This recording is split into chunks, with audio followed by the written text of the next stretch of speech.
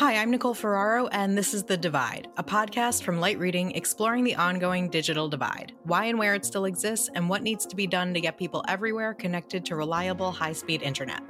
Today, I'm delighted to welcome back to the podcast Virginia Lamb Abrams, co-founder and SVP of Government Affairs and Strategic Advancement at Starry. We had Virginia on the show last year to talk about Starry's work as a fixed wireless provider in the U.S., including with its Starry Connect program, which brings affordable service to public housing. On today's episode, we hear more about how and where Starry Connect has grown since then, and how that program, combined with federal efforts like the Affordable Connectivity Program, are making a difference for low-income households when it comes to accessing broadband. Virginia, thank you so much for joining me. Welcome back to the podcast. Thanks, Nicole. It's great to be back. Still standing. Unbelievable. All of us still here. Wow. We'll see next year if we can make this a repeat performance. So last time you were here, we talked about a lot of things with regard to Starry. One of those topics was Starry Connect, which is what I want to start with today. So remind us again what Starry Connect is, and tell me a bit about how that program has grown and how many public housing developments you're now working with, and just anything new about the program since we last talked about it about a year ago. Thanks so much, Nicole, and really do appreciate having the opportunity to come back and talk about something that is really near and dear to my heart, which is bridging the digital divide. So as you know, and maybe for folks who are listening for the first time, Starry Connect is Starry's digital equity program that focuses on developing partnerships with public and affordable housing owners to be able to offer a high-quality, ultra-low-cost broadband service to their residents without requiring onerous things like credit checks or individual eligibility requirements or lengthy application processes. We launched this program in 2018 specifically because we saw a need in the marketplace. We were working with affordable housing owners, and we noticed that many families didn't have broadband. And it wasn't because they didn't need it. It was because primarily, one, they couldn't afford it, or two, they just couldn't get access to it because they couldn't pass the credit check, or because they had owed the incumbent provider money in the past and just couldn't get through that barrier. And so we designed this program to partner directly with the housing owners and provide eligibility for our digital equity program based on the premise, not based on the individual household. And so we launched that in 2018. We ended 2019 with 9,000 units in our program. And then, of course, as we all know, in 2020, the very special year, it was really we saw in dramatic fashion how deep that digital divide was. And so as a company, we made a commitment during that period to really accelerate the growth of our Starry Connect program. And we ended 2020 with more than 29,000 units of housing in our program, which was a threefold increase from the previous year. In 2021, I think last year when we were all hoping that we would see COVID in the rear view, unfortunately, that was not the case. Yeah. But we continue to double down on expanding our program, and we ended 2021 with more than 55,000 units in our Starry Connect program. And we're continuing to expand our footprint and this program to as many public and affordable housing communities as possible.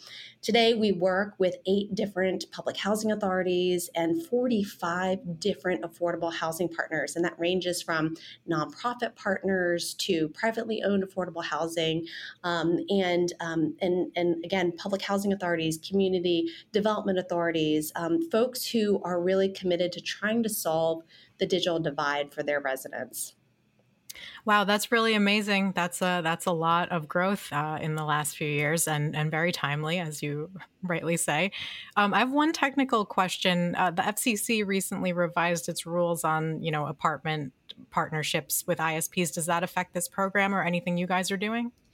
We were so grateful to see the FCC take action, and you're referring specifically to the Competitive Access and Multi-Tenant Environments Order, which really is building upon what the action that the Commission took in 2001, where they prohibited exclusive service agreements because the Commission recognized that having competition and choice was really in the best interest of consumers. And so with this particular order, they are taking that next step in recognizing that there is an environment today in multi-tenant environments, in MDUs. So for folks who aren't accustomed to these acronyms, that just means apartment buildings, Right.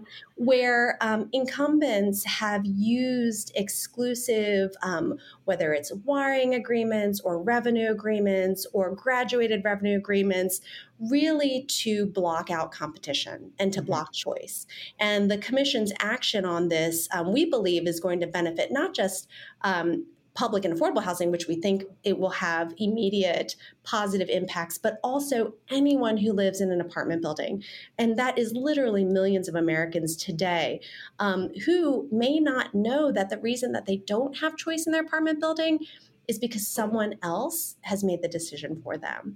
And so what this order does is really prohibit those types of agreements that are really only intended to squash competition, and then also create sunshine and transparency for those exclusive marketing agreements that sometimes can confuse consumers into believing that they only have one choice in a building because they're only being marketed by one company. And so we think this is really a great a step forward, and it's going to be really positive for consumers. Okay, got it. That's great. So in addition to Starry Connect, you guys are also participating in the Affordable Connectivity Program, which was funded through the Bipartisan Infrastructure Law and is managed by the FCC. Do you have a sense of how many Starry subscribers are participating in the Affordable Connectivity Program? So we were qualified first under the emergency broadband benefit, and as Right. again for those listeners who may not be fully aware, that was a piece of legislation that was passed at the end of 2020 that provided for an emergency fund to be able to ensure connectivity for Americans during the COVID-19 emergency period.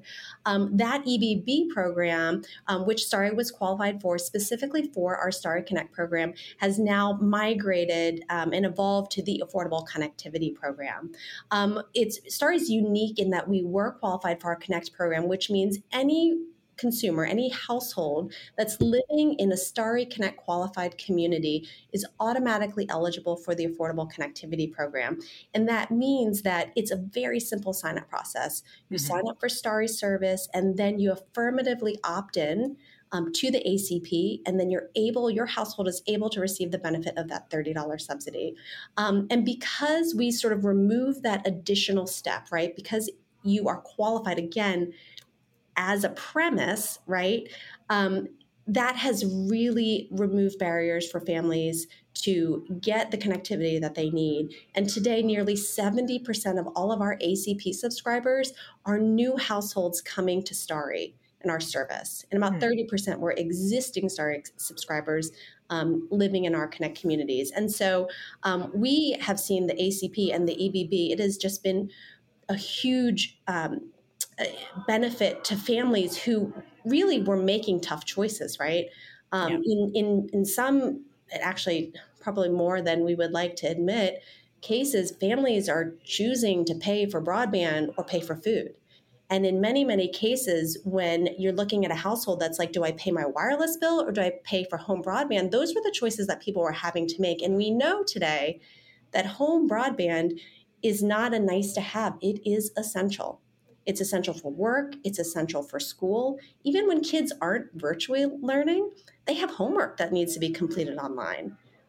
And they can't do that if they don't have adequate, reliable, and affordable broadband at home. And I think what the ACP does is ensures that for our most vulnerable families. So in Starry's case, I presume there are a lot of your subscribers who are Starry Connect subscribers, so they're getting low cost broadband service. And I also assume that a lot of them qualify for ACP. So are there some of your subscribers who are getting broadband service for free now? Absolutely. And we designed our low cost offering and created a special plan actually in recognition of the ACP in order to get the best broadband to as many families as possible for the lowest or no cost.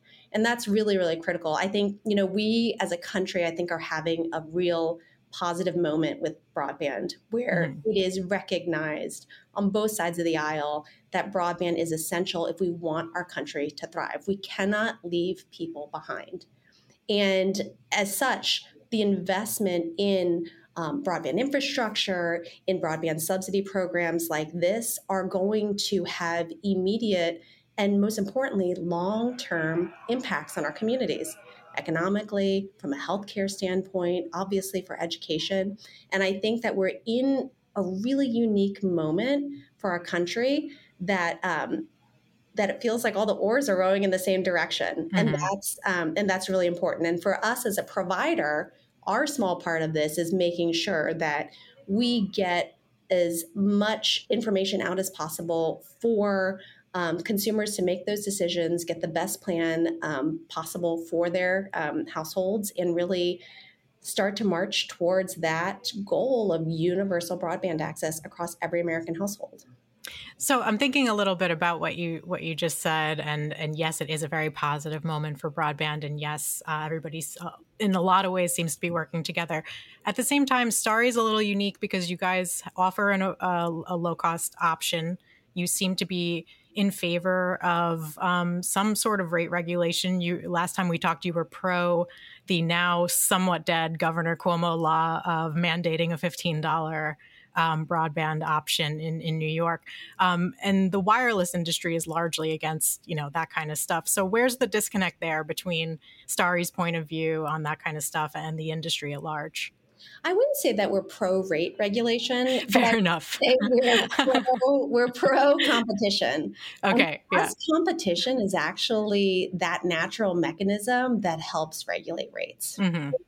And, unfortunately, what is it, the stat today? It's more than 67% of this country doesn't have a choice for broadband provider. Mm-hmm. When you don't have choice, we all know what happens, right? And so for us, that the natural mechanism for ensuring that there's affordable choice for people and affordable options is competition. Mm-hmm. And I think that the administration and the FCC has recognized the role and the powerful role that competition plays in enabling choice and affordability.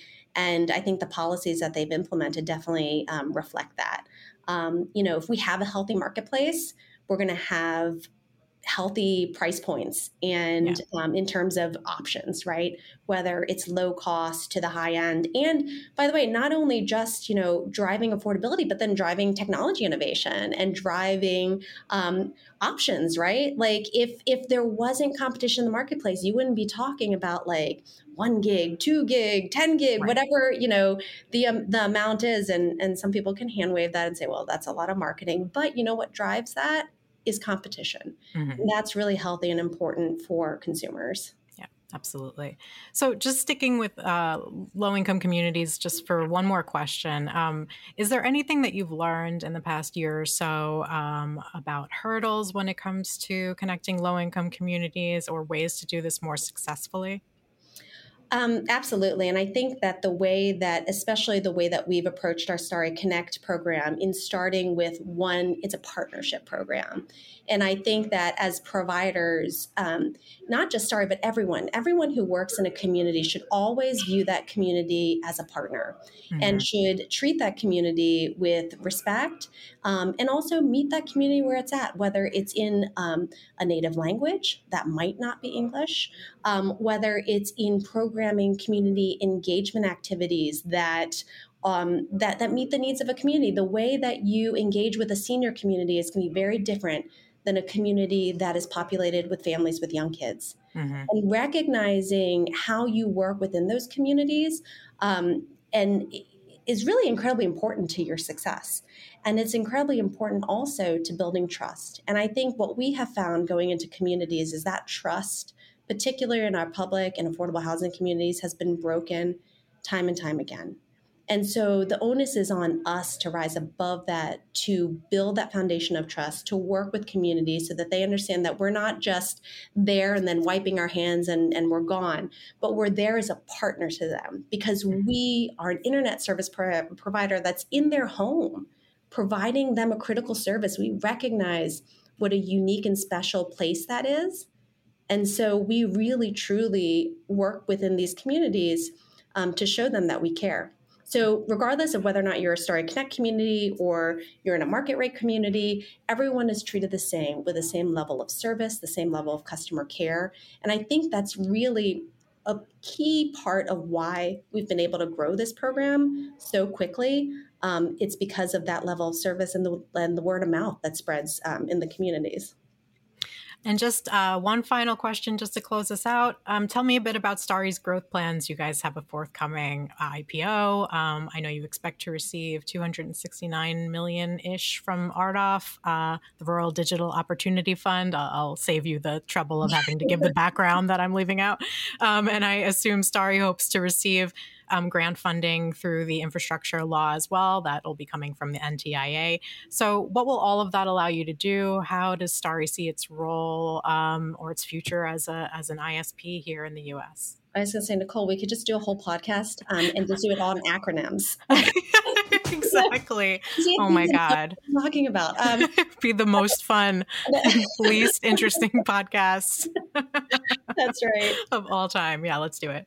Well, we have a very, very busy roadmap ahead of us. I think since the last time we talked, we launched a new market, Columbus, Ohio. As you mentioned, we were awarded $268 million in RDOF funding. So that's going to allow us to really expand outside of our core urban footprint into suburban and exurban areas in the markets that we won.